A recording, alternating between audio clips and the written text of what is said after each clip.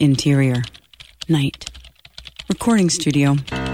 Two redheads begin pre-show warm-ups. Red leather, yellow leather, red leather, yellow leather. Jack, write that you gargle your water or something. Jack gargles some water.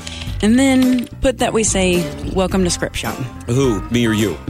You say it. Welcome to Script Shop. No, but really, say it. Like right now. Like right now. Let's go for it. Welcome to Scrimshaw. No, Silk Jack. Top. Omaha. No, Jack. Welcome to Script Shop.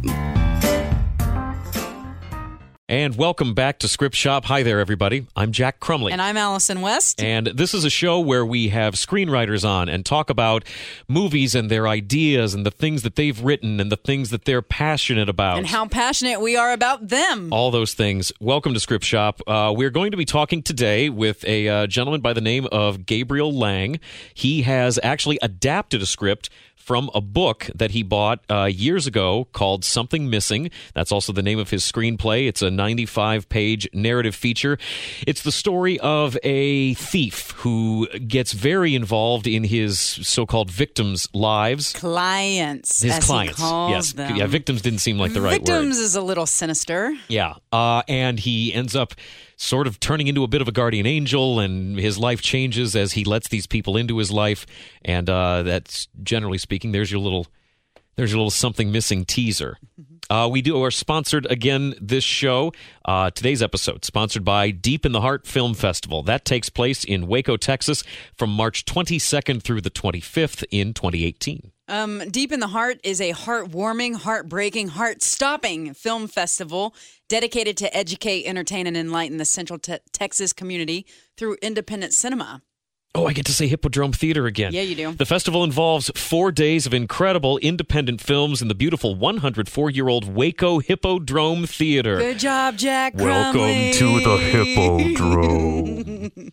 Filmmakers are treated to a full screening schedule, filmmaker outings, meet and greets, and fantastic parties in the Hippodrome. And if you weren't listening prior to this episode, I do want to let you know that the Deep in the Heart Film Festival was my introduction into the independent film world. Mm-hmm. They selected a film that I did, screened it, premiered it, gave me some awards, and I had an incredible time meeting filmmakers, talking about really, really interesting and engaging work, and just kind of running rampant on the town of Waco, Texas for a few days. Nice. So if you are interested in getting your work out there, you should look them up online, deepintheheartff.com. And we will be doing a giveaway involving said film festival a little bit later in the show, so you're going to want to stick around for that. Once again, we're going to give a big thank you to iHeartMedia Cincinnati for providing us with facilities and ways that we can actually do this show. Extremely, extremely grateful for that. Thank you very much. You can look up Script Shop the podcast online with all of the Facebook, Twitter, Instagram, Snapchat things that you want. You can always shoot us an email. We are looking for great work, and we know that you have it. So send it to us at scriptshopthepodcast@gmail.com. Let us get a read and get you in here. Yes, please. We'd love to have you. And speaking of having people, we have our guest, our man of the hour for the show today. This is Gabriel Lang. Are we sticking with Gabriel? Or are we going to be a little more informal about it with Gabe? How fancy do you want to be today? Yeah. Just call me Gabe. Gabe it is. All right. Well, Gabe, thank you for being on the show. We appreciate it. Thanks for having me. So you are a local dude. We know you. We need know to get that Gabe. out of the way. Yeah, we know Gabe. Absolutely. We've been friends for a few years, and Gabe, you've written the script, and it just worked out very well that we were able to have you on the show for it. Absolutely, yeah, and I really appreciate it, so thank you. Our pleasure. Always fun to hang out with you some more. I know you won't be biased either. So No, this is going to be a very objective. No, we're going to give you a hard time for sure. I'm waiting for We're it. putting the script through the meat grinder. All right, good. So, Gabe, tell us a little bit about your life in Cincinnati. So I work in film and TV production here, and I was born and raised here. I started college in New Orleans and then transferred to Loyola Marymount, Los Angeles, where I lived for about 7.5 years and worked in the entertainment industry out there. I started working for a talent manager who represented actors. And I'd always, during college, wanted to start writing, but I was always just focusing on, acting and directing and stuff like that. But when I got out and I had a regular job and I really couldn't do the whole acting thing, I just started writing. And working for the talent manager, I got to read hundreds of scripts, TV pilots, TV episodes, feature films, and that really like helped me grow and learn, really, that's the best way to learn is just by reading as many things as you can, like good ones, bad ones. Sometimes you learn more from the bad ones than you do from reading the good ones. Would you guys talk about these scripts, or were you just kind of developing the sense of structure on your own? What, with my boss or with other people? Anyone? Who did you have in your life at that time? Well, actually, I also started writing with a friend of mine. We actually finished a feature. I wrote a couple of my own. With my boss, we would read a lot of scripts for her clients, and she has a couple of actors that are sort of well known, and so we'd have to read the things for them and see if they were right for it, or if we wanted to actually pursue trying to get this person in this film. And so, and you were sort of doing quality control if it was even worthwhile in the first place? Yes. Nice. Yeah. So I would read something and I'd be like, "This is garbage. I really don't think you should even bother him with it." And she would say, "Okay, I trust you." So, but if it was really good, then she would actually give it a look, and How did you get hooked up with her? If there's anybody listening who's interested in doing that kind of thing, it was just from knowing somebody. So I knew her previous assistant, and she was moving on to do something else, I guess, and ended up working for, at the time, the talent manager name was Deb. She partnered up with some other guys who had .com money that they wanted to be in the entertainment industry, so she partnered up with them. So I really started out working for all of them, and then she decided to leave them and go out just back on her own, and she took me with her. Mm-hmm. And then that's how, and I worked with her for a total of about 4.5 years. Oh, cool. So, yeah, I learned a lot. We're still friends. Mm-hmm. So it was kind of trying, because she was from the old school William Morris days. She was actually the first female head of the talent department at William That's Morris. awesome. Oh, nice. So, there was a lot of yelling at each other, a lot of screaming, but there were a lot of good times too. So I learned a absolute. Yeah, I mean, you found your legs invaluable. during that time, right? Yeah. So, and also during that time, found out like, okay, I don't really want to be on this side of the business. And through, the writing that I started doing on my own, I ended up leaving Los Angeles and working on films. And I kind of, I guess, left LA in June of 2007. And then I ended up back in Cincinnati for about 11 months. I was trying to raise money for a movie that I wrote that I wanted to shoot down in New Orleans. And then I went down to New Orleans trying to get the money. All the investors here in Cincinnati were saying, you're doing it in New Orleans, you should go down there and try and get it. So I went down there. Then the economy went in the tank, and anybody that had money were just like, no, we're not giving any money to anybody. That sucks. It's bad timing. Yeah, so I was down there for about a year, and then came back here to Cincinnati for about 2.5 years, because I then partnered up with some old friends and ended up being part owner of a bar. So kind of got out of the entertainment industry for a little while, then worked on a movie here in town, and decided to sell out of the bar because that was my true passion. And so then I moved to New York, ended up working in commercials, was there for about 2.5 years, and I've been back here doing that same work back here and continuing to write like the whole time. So, and I kind of I didn't only do screenwriting. There were little stretches during these periods where, I was writing short stories. I went on a kick for about 6 months where I was only writing short stories. And then when I was in New York, I was writing commercial stuff.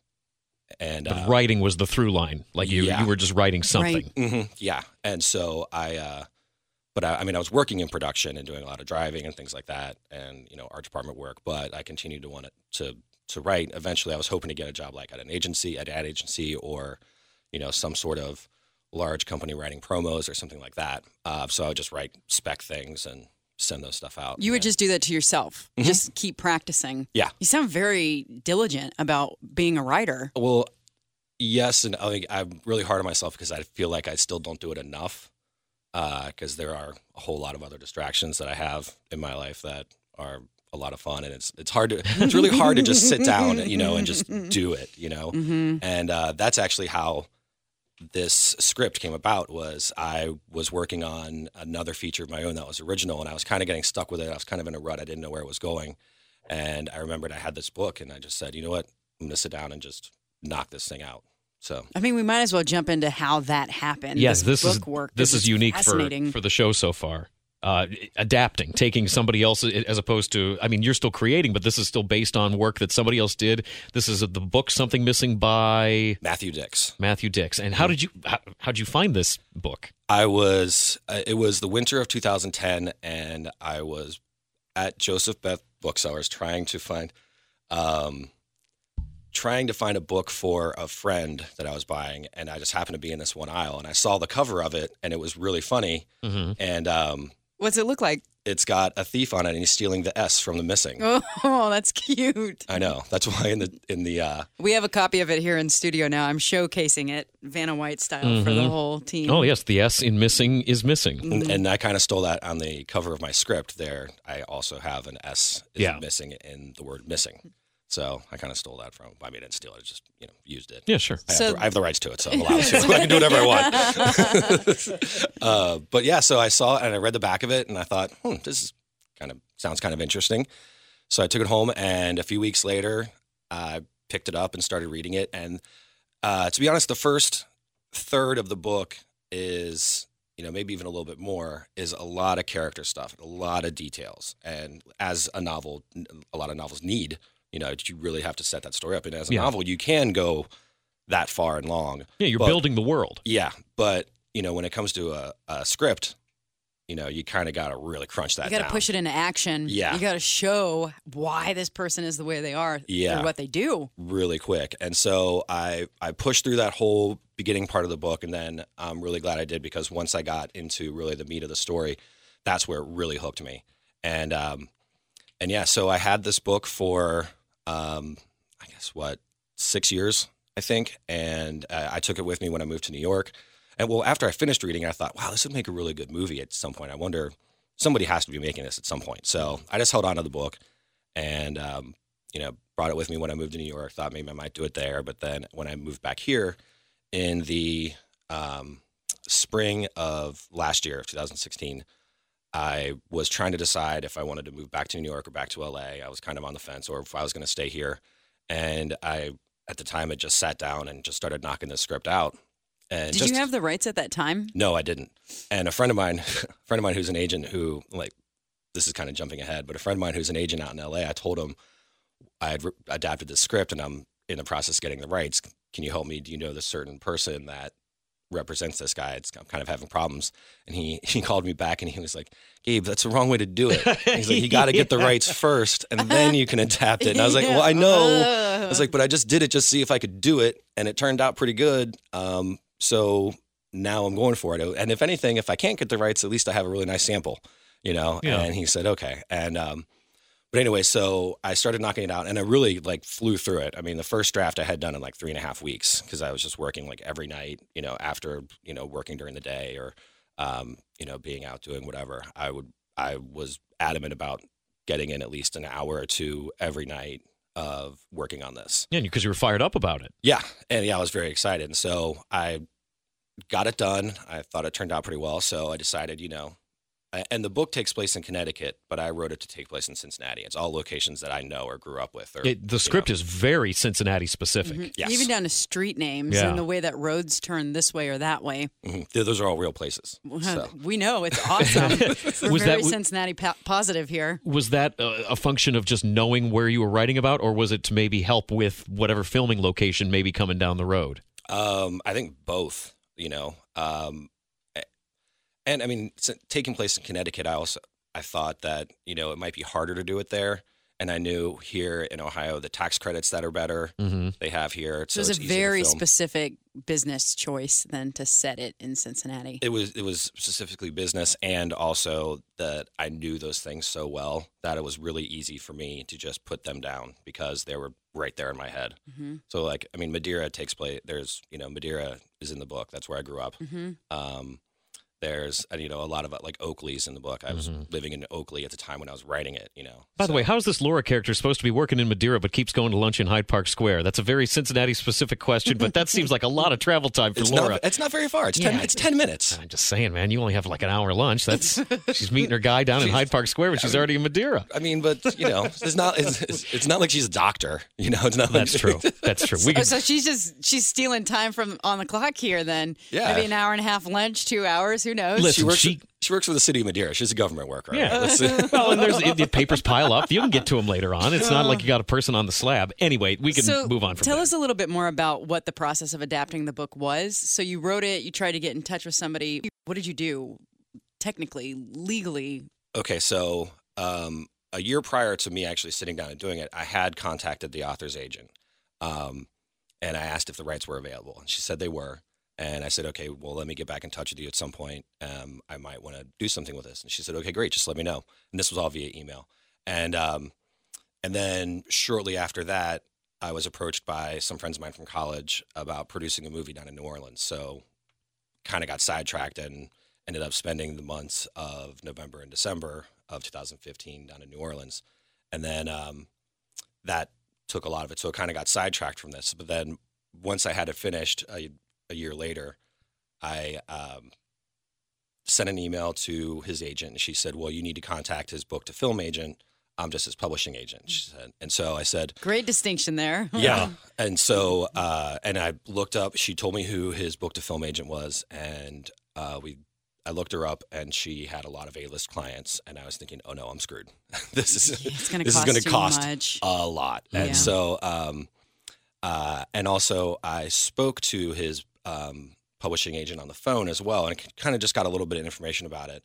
You know, I was thinking like, okay, has this been optioned before? What's kind of the backstory of it? And she let me know that it had been optioned like twice before.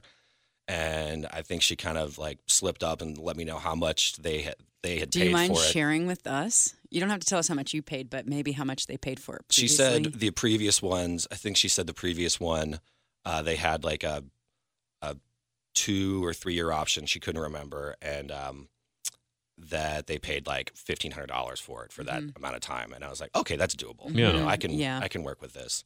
So she told me to get in touch with his book to film agent, and I called her office and left a message. And then several days later, she got back to me, and I, answered the phone. I had no idea who was calling. And her assistant said, I have blah, blah, blah for you on the phone. I said, okay. And so we started talking. She said, so you're interested in something missing? I said, yes. How do we go about this? What's the next step? And she goes, well, I mean, let's just see how interested you are. Why don't you make an offer? And I was like right now, over the phone, right here. And she said, yeah, or you can just have your attorney or agent or whoever, give me a call and I can negotiate directly with them. I was like, okay, let me get back to you. Let me call my attorney. Mm-hmm. And then you like hang up the phone and do a spin and then call her right back. And you're like, hi, this is Gabeling's attorney here. Well, it's very important too. We have to have that moment where we sit at the table and then fold up a piece of paper and slide it across. That's how offers are made. I know what the rules are. What is this over the phone stuff? Well, so I actually have an attorney out in L.A. Oh. Yeah, well, that helps also. Not me. So. Big shot.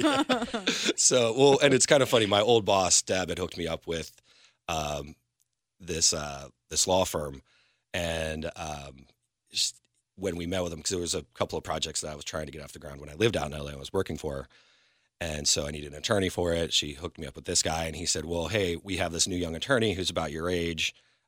Her name's Jen. And he said, so I'll put you two together and you guys can work on this. And so we did that. I mean, nothing came of it, but they did the deal for me. And they did it on spec, so they weren't charging me anything. They were just going to take 10%. Oh, that's great. 10% of whatever I made, they were going to get 10%.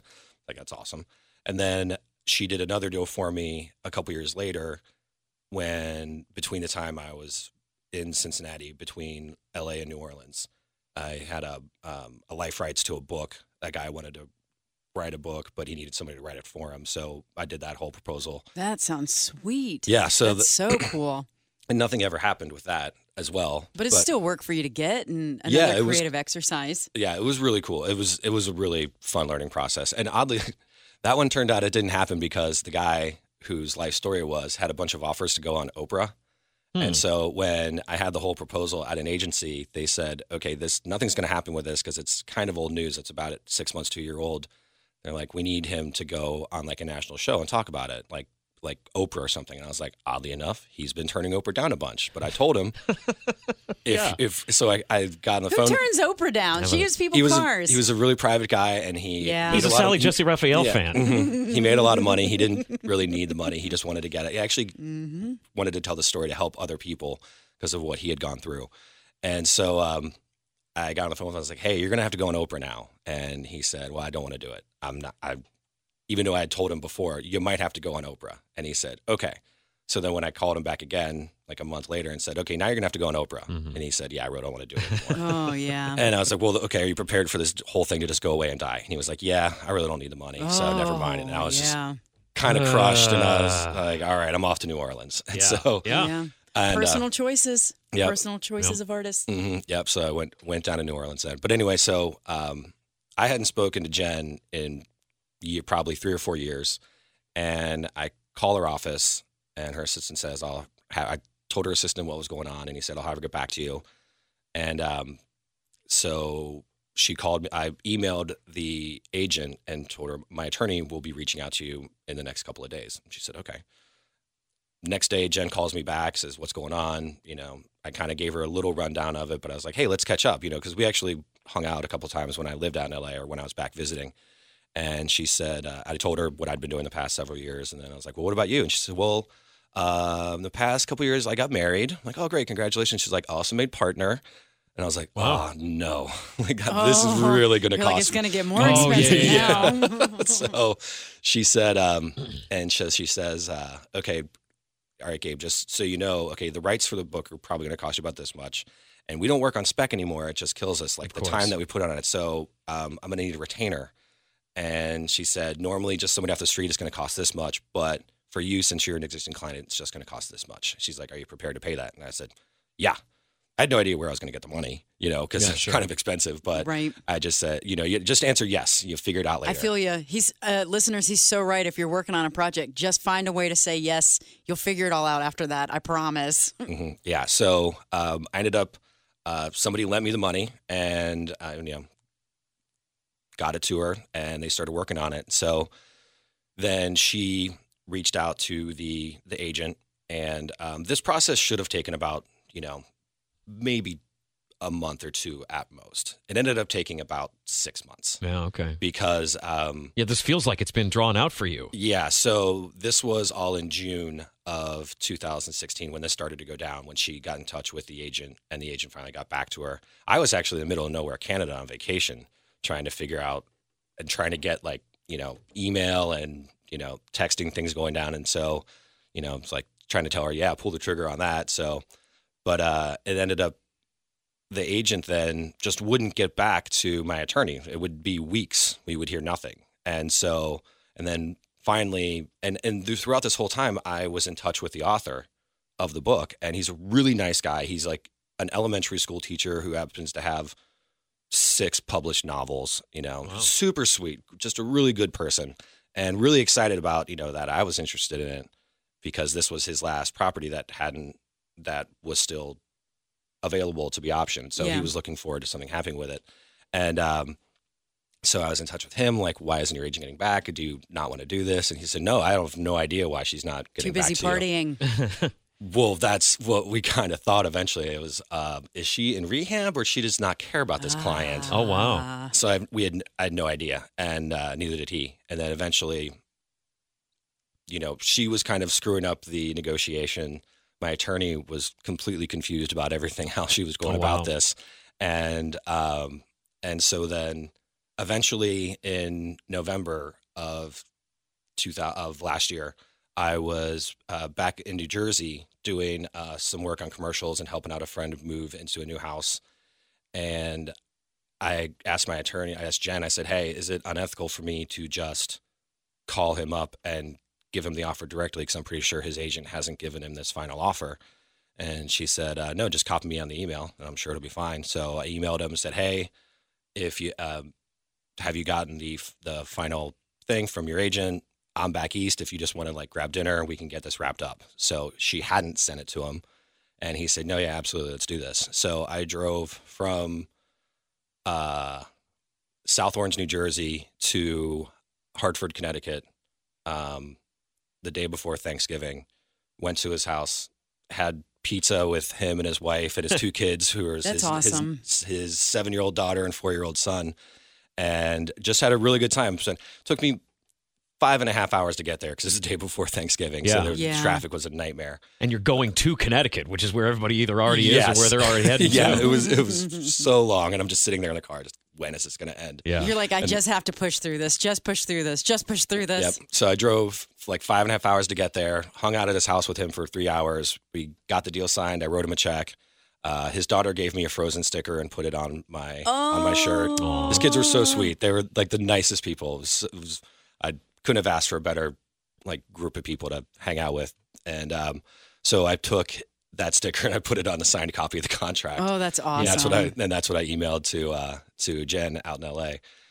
And so he signed it. I spent 3 hours at his house, and then drove back to New Jersey, and it took 2 hours and 15 minutes. So I was literally in the car I was in the car for almost 8 hours to spend 3 hours with him and get this done. Man, so it was dedication. Like I needed to get this. Exactly. It's been 6 months. Well, it really represents how passionate you are about this story too, and what writers will do to make sure that their stories get out and get done and get pushed to the world, which is also what we're committed to here at Script Shop. So speaking of what this story was, why it spoke to you, let's get into this. Let's get into the script a little bit. Yeah. Let's talk about the log line for the show. So we've got a log line here. Martin Railsback is no ordinary thief.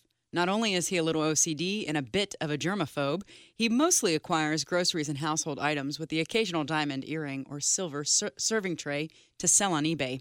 Even though Martin is a bit of a loner, he finds himself getting involved in some of his clients' lives and improving them for the better, and in turn helping him become a better person. Gabe, can you just we've talked a little bit about the location, but tone, setting, year of this script before we read a selection from it? Sure. But first I want to say I didn't specify in the log line. He calls them clients because he steals from the same people over and over again, and they don't know they're being stolen from. Like he has a specific type of people that he brings on his clients, and they have no idea that there's somebody that's been breaking into their house for several years. You know, every couple or few weeks, somebody's coming into your house and taking, a roll of toilet paper or some olive oil or, 2 liter Diet Coke. Yeah. Groceries. Groceries, household items. But then, occasionally he'll put his eye on something that is much bigger, which he calls large scale objects.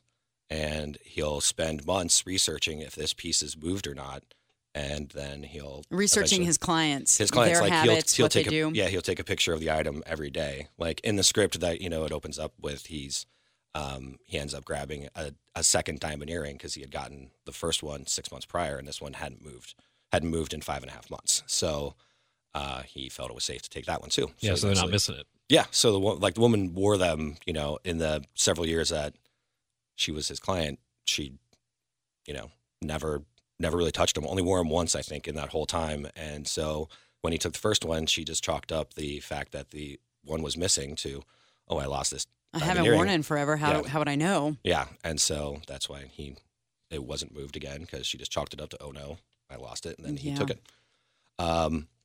Anyway, sorry, get back to the original question. What was it? The tone? Setting, locations. Okay, setting. Like I said, the book takes place in Connecticut. I set it for Cincinnati for, business and personal reasons. I knew all the locations a lot better. I could picture them a lot better.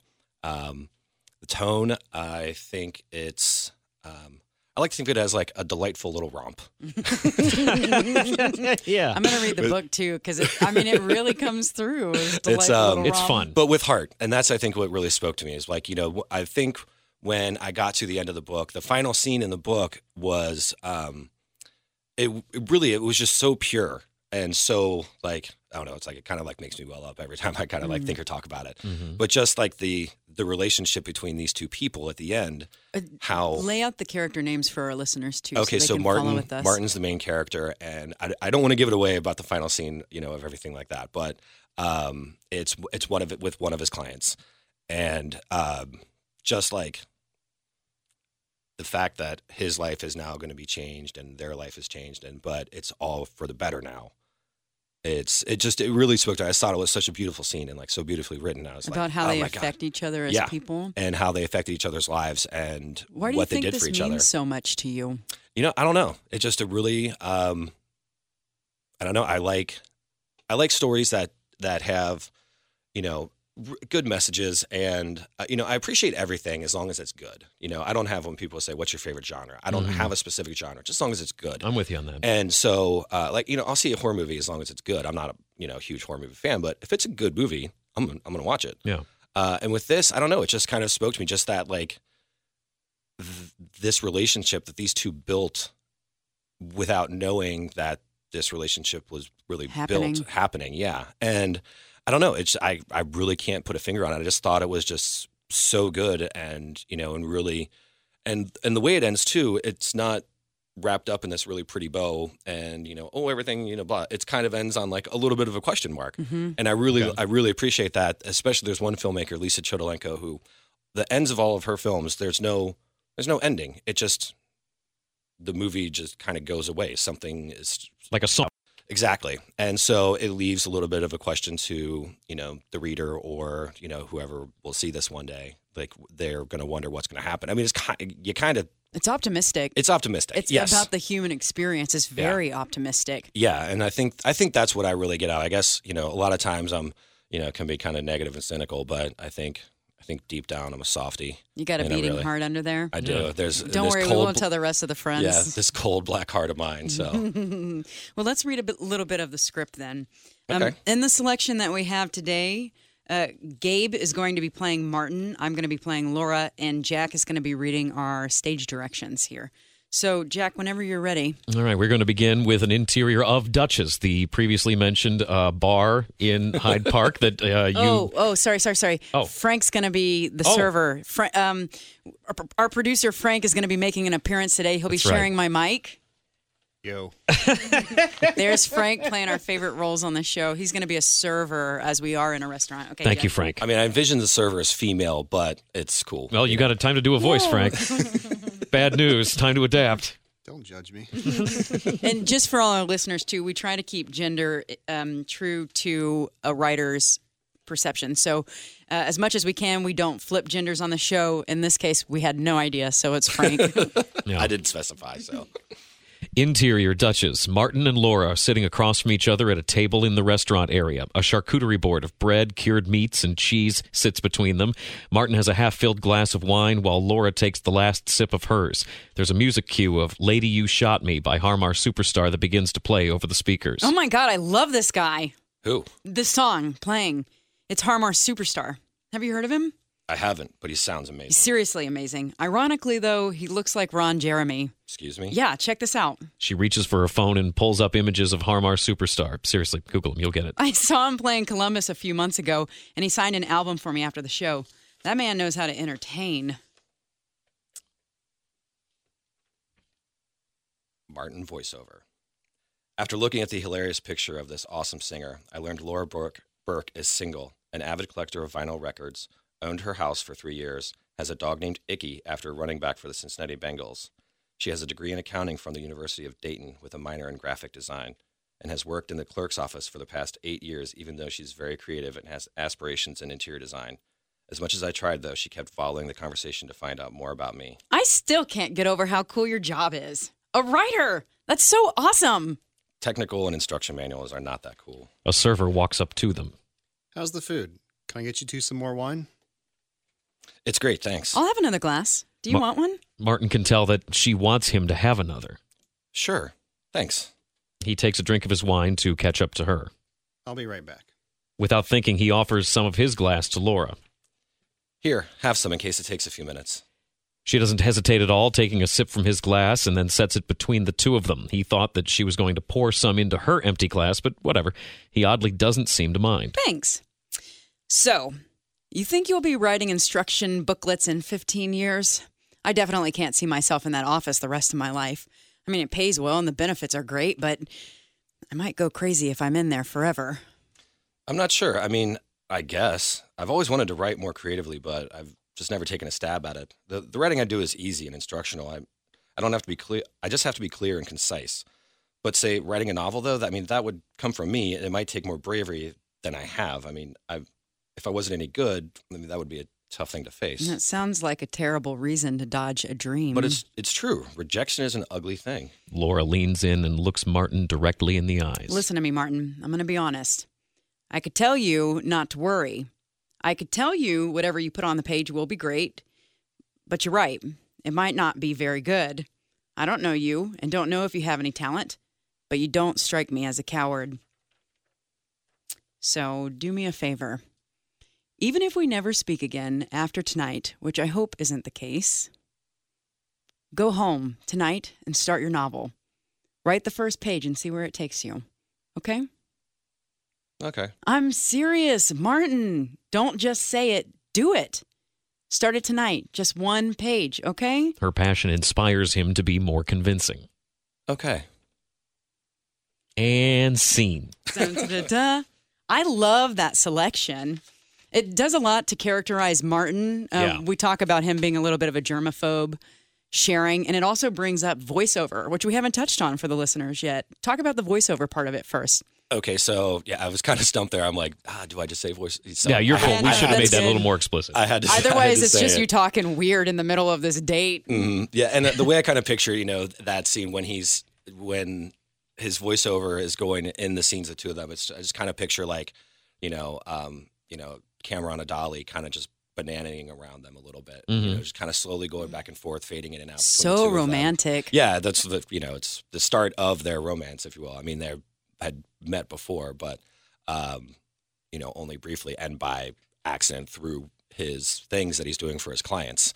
But the voiceover part, there is a lot of voiceover in the script, and that was one of the things I had really a lot of trouble with going into the adaptation. I'm like, how do I show what do I show? What do I tell? Like, how's this going to work out? And some people, they see, I will probably do another draft at some point where there is a little less voiceover and a little more action actually in the script. And kind of that's how I had it envisioned anyway.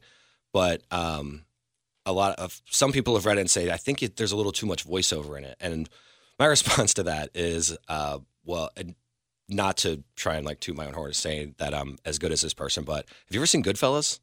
There's a ton of voiceover. It's all voiceover. Yeah. Casino, it's like all voiceover. Where it's appropriate, it's totally appropriate. And they, a lot of people say they're like, show it, don't tell it. If you don't show it, tell it. And, but you can't do both. And I'm like, well, actually you can. And it just, as long as you do it right, my old boss used to tell me there's no really truly correct way to do something. There's just, the smart way.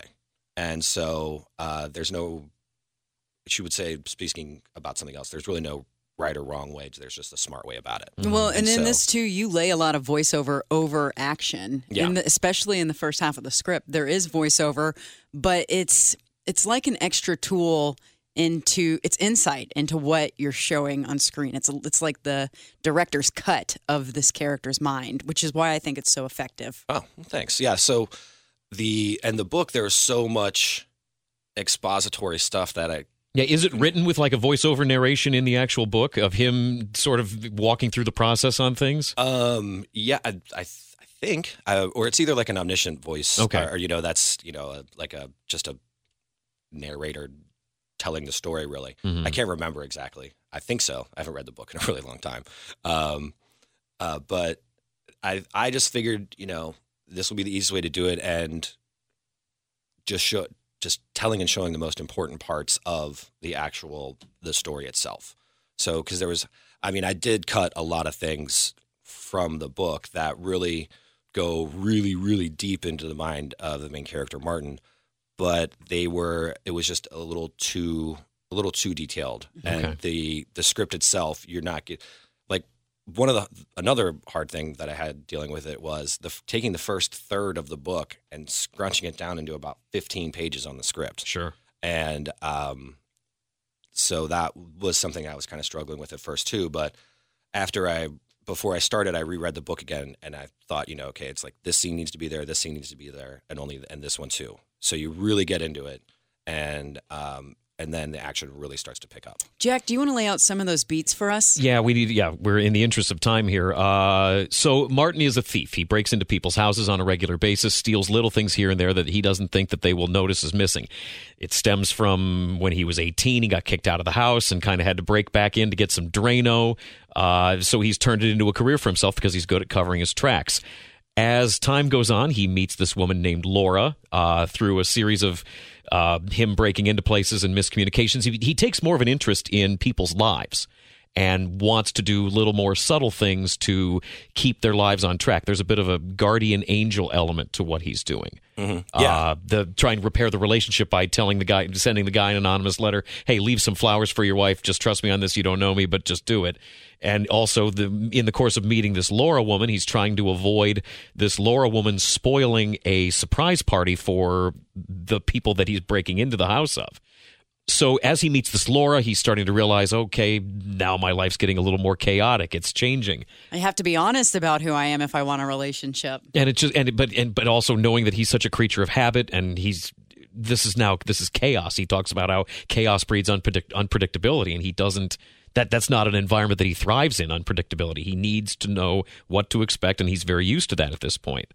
And anyway, so as things move on into Act 2, he ultimately realizes that there's a more nefarious person out there. Another crook, or I guess another thief out on the circuit. Who is not just take little things here and there and get out. This person is a violent individual. Dangerous. And he's concerned about his client, that he doesn't want to see these people get hurt. And that ultimately leads into Martin, A, having to reconnect with his estranged father, and B, having to make a choice about, are you going to do something, or are you going to just sort of let this thing happen to these innocent people? He becomes a quiet anti-hero here as he does get involved with one of his clients who's interacting with this other dangerous crook, which leads us to the closing scene you were talking about. So gently with them really communicating about what they mean to each other and how that's really shaped who they are now. Mm-hmm. Yeah, it's cool. This is I'm not sure if this is on purpose or not, and maybe it was just because the main characters are. One of the biggest vibes that I got out of this, and I mean this in the most complimentary way, is I got a very John Cusack, Grosse Pointe Blank feeling out of this. Absolutely. I mean, if John Cusack were younger, he would definitely be at the top of the list for this role. Yeah. You know, when it came down to it. Just a regular guy. You know, I mean, he describes himself, you know, he does more so in the book, and I don't think I do as much in the script, but, you know, he describes himself as, you know, he's handsome, but he's not so handsome that he's going to stick out and be noticed. You know, he's not a bad-looking guy, but he's not a supermodel. You know, he likes his weight because he believes that he's average. He wishes he was a quarter-inch taller because then he would be the exact average height of the American male and his weight, so he wouldn't stand out as much. Okay. And that's his thing. He just, you know, he wants to be as incognito as possible and have people just not notice him. Yeah, wrapped up in anonymity. Mm-hmm. And so I think just, you know, a sort of regular guy is really what he is, but he just happens to be borderline genius and has a few little quirks about him. Mm-hmm. And those quirks being things like the repetition he has or how he goes about his routine, latex gloves, booties on his shoes, carefully documenting what he takes and what it looks like prior to taking it, etc. Mm-hmm. And his inventory that he does in his garage. You know, when he gets home, pulls his car into his garage, and he has a office set up in his garage that he can take down very quickly.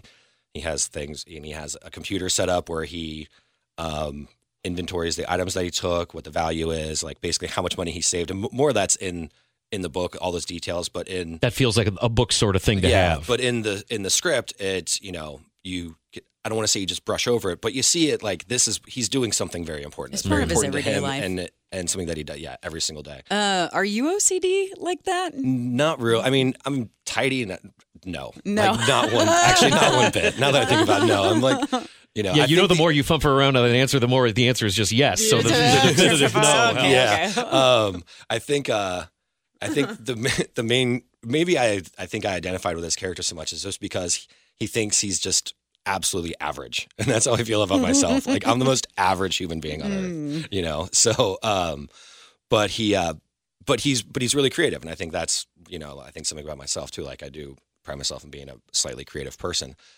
and I think that's so. I mean, maybe I identified with this guy a little bit based on, you know, who he saw himself as, and maybe that's why, and just the fact that he starts off as such a loner. Like in the book, he has one friend that he's been friends with his whole life, but he's kind of not necessary to keep the story moving in script form. Mm-hmm. So his friend's not in there.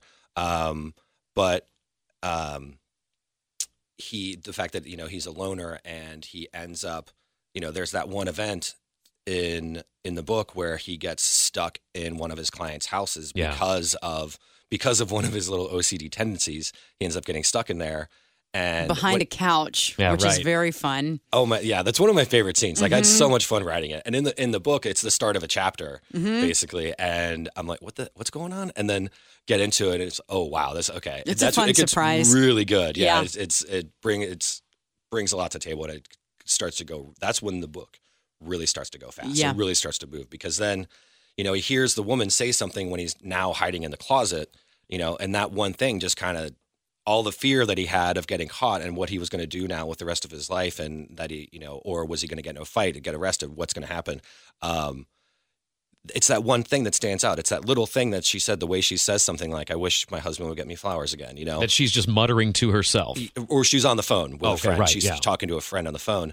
And that's the one thing that stands out to him. It's like these little things. It's like that little thing that just flips him from being this loner and completely out for himself, basically, to then suddenly, I should help this person. Being connected. Yeah. And, and then he promises himself, once he fixes their issue, he promises himself he'll never do it again. I'll never get involved in one of my clients' lives. But then that promise lasts like 2 weeks. And so, and then there's the surprise party thing that happens and he has to save that. And yeah.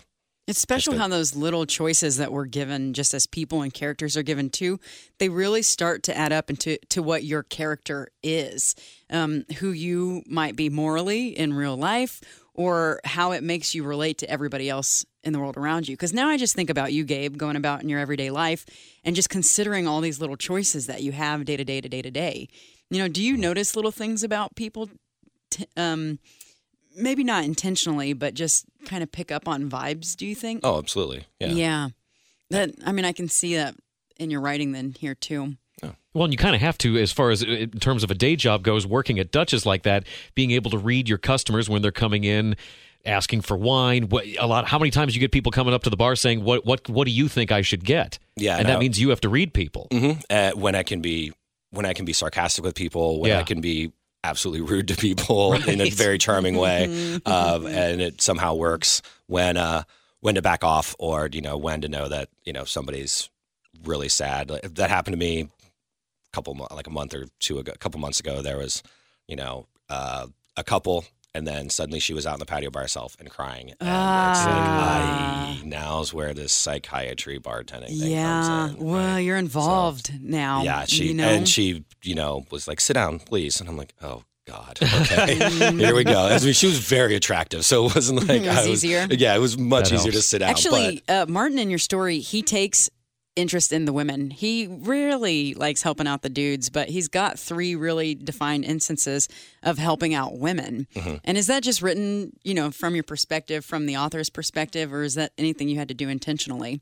I believe that was how the book was, and I think one of the reasons too I really got along with the author is because he and I think are very like-minded people, and I am a big proponent of women in the industry and women being able to direct and write more and having more because having such a boys club is so boring. It's the way it's always been, and I like the fact that it's changing now, and I think maybe subconsciously in this book that's part of why I was really drawn to it, because he does have the connection with his mother passes away when he's in his like late teens, early 20s, and so and that's one of the things too I think I was really drawn to him, because he has to lie to this girl Laura.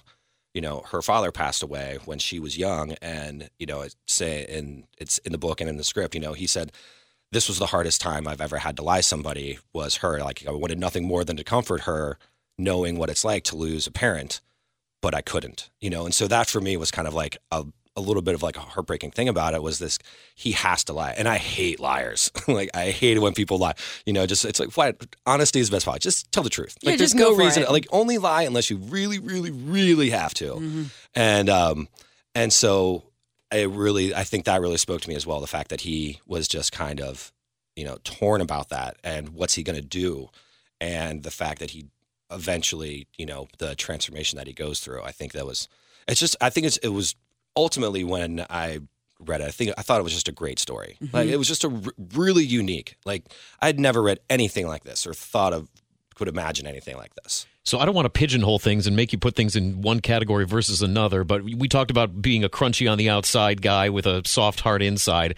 After reading the script, I feel like this is a romance that's sort of wrapped up in like a crime heist sort of element, like a Reese cup with the with the romance as the peanut butter middle, and then the crime The and best heisty part stuff is of the the- chocolate on the outside. I get yes, you could say. I mean, people have asked me, "Oh, what's the genre of it?" And you say Reese cup. Yep. There, It's a nailed Tootsie it. Pop. Delicious chocolate and peanut butter. No, I like to say it's everything. I mean, there's a little bit, there's a little bit of, the thriller aspect to it. I mean, it's all very brief, but there's one thing in the book that his dad says, he's like, things can happen really fast. Right. It's not everything doesn't happen very fast, but some things it's, you look one way and, oh, it just happened on the other side, So I think that, it's got a bunch of elements of different genres that I really like, there's the romance aspect to it.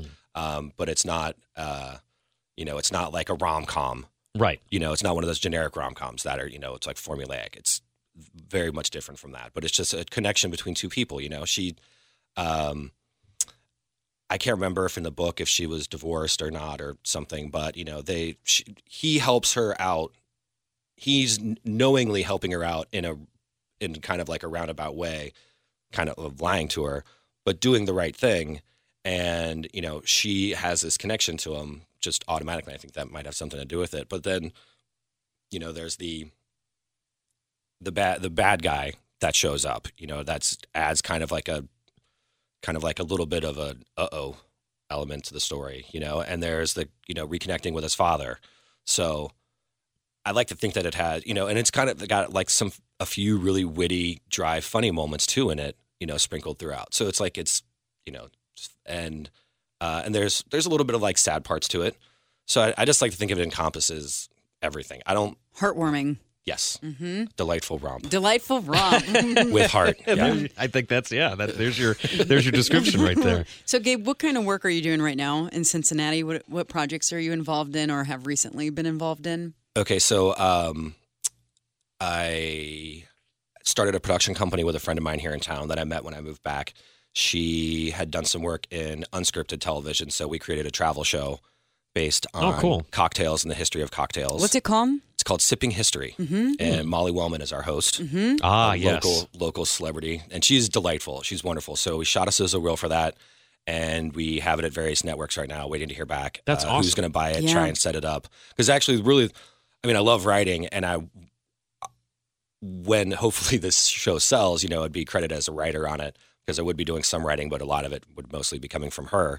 But and traveling, so it's like two of my favorite things that I'd be able to do, because Yeah. I would go everywhere we need to go for this show. So we started my friend Emily Jingle and I started a production company.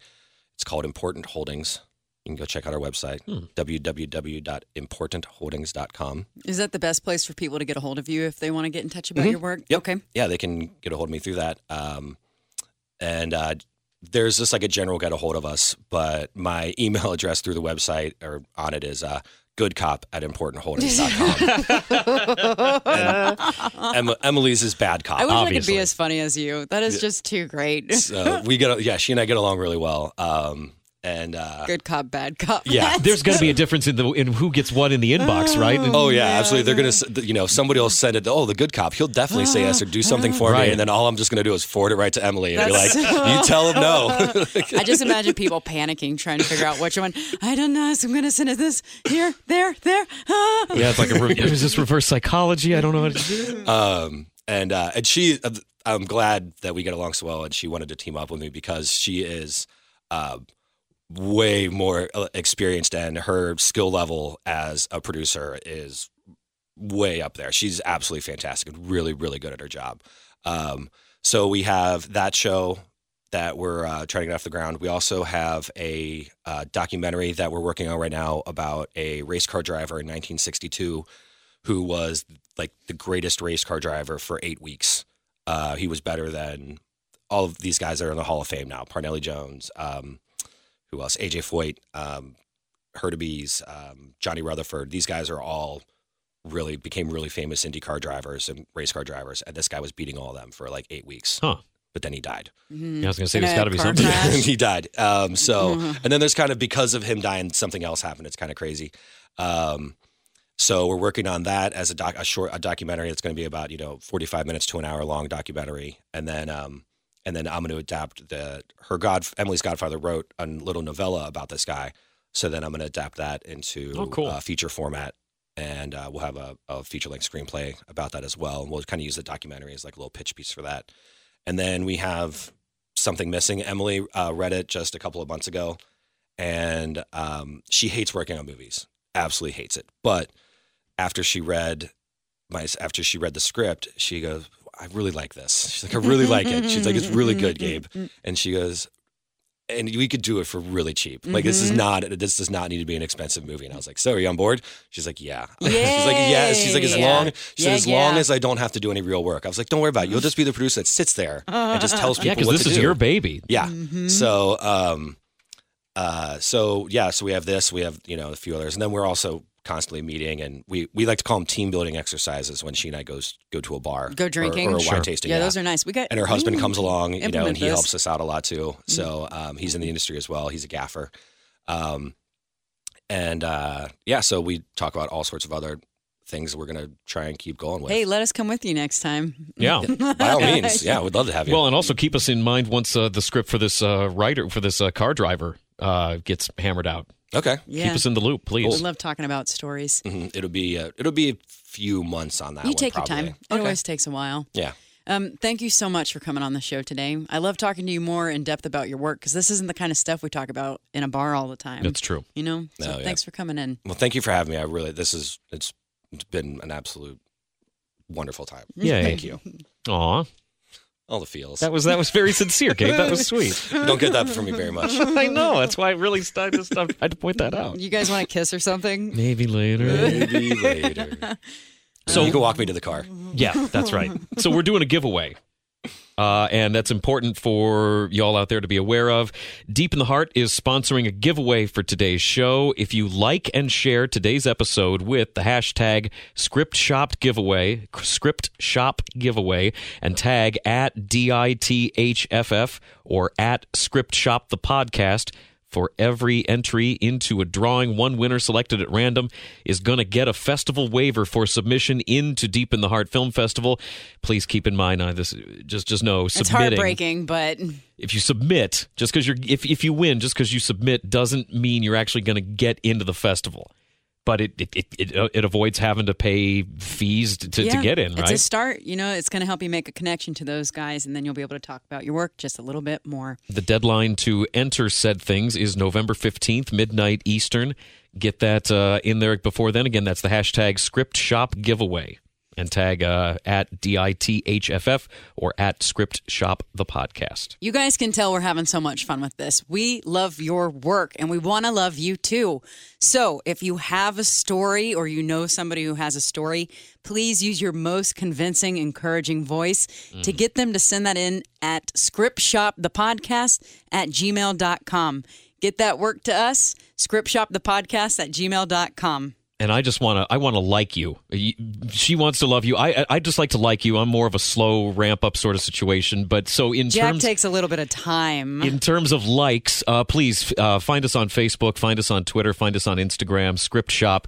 Like us, follow us, leave us a comment on iTunes. If you're listening, please subscribe. Leave us a little note on there with a review, a rating, thumbs up, subscribe, all those good things. Please, good thoughts to you and yours. And we will. Until next week, that's a wrap. We'll talk to you next time. Thank you. Script Shop was created by Allison West, hosted by Allison West and Jack Crumley, produced by Frank Steele. Thanks to iHeartMedia Cincinnati for use of their studio. Intro music, Retro Soul by bensound.com. Outro music by purple-planet.com. Special thanks to all our guests. Thanks for listening. Thanks for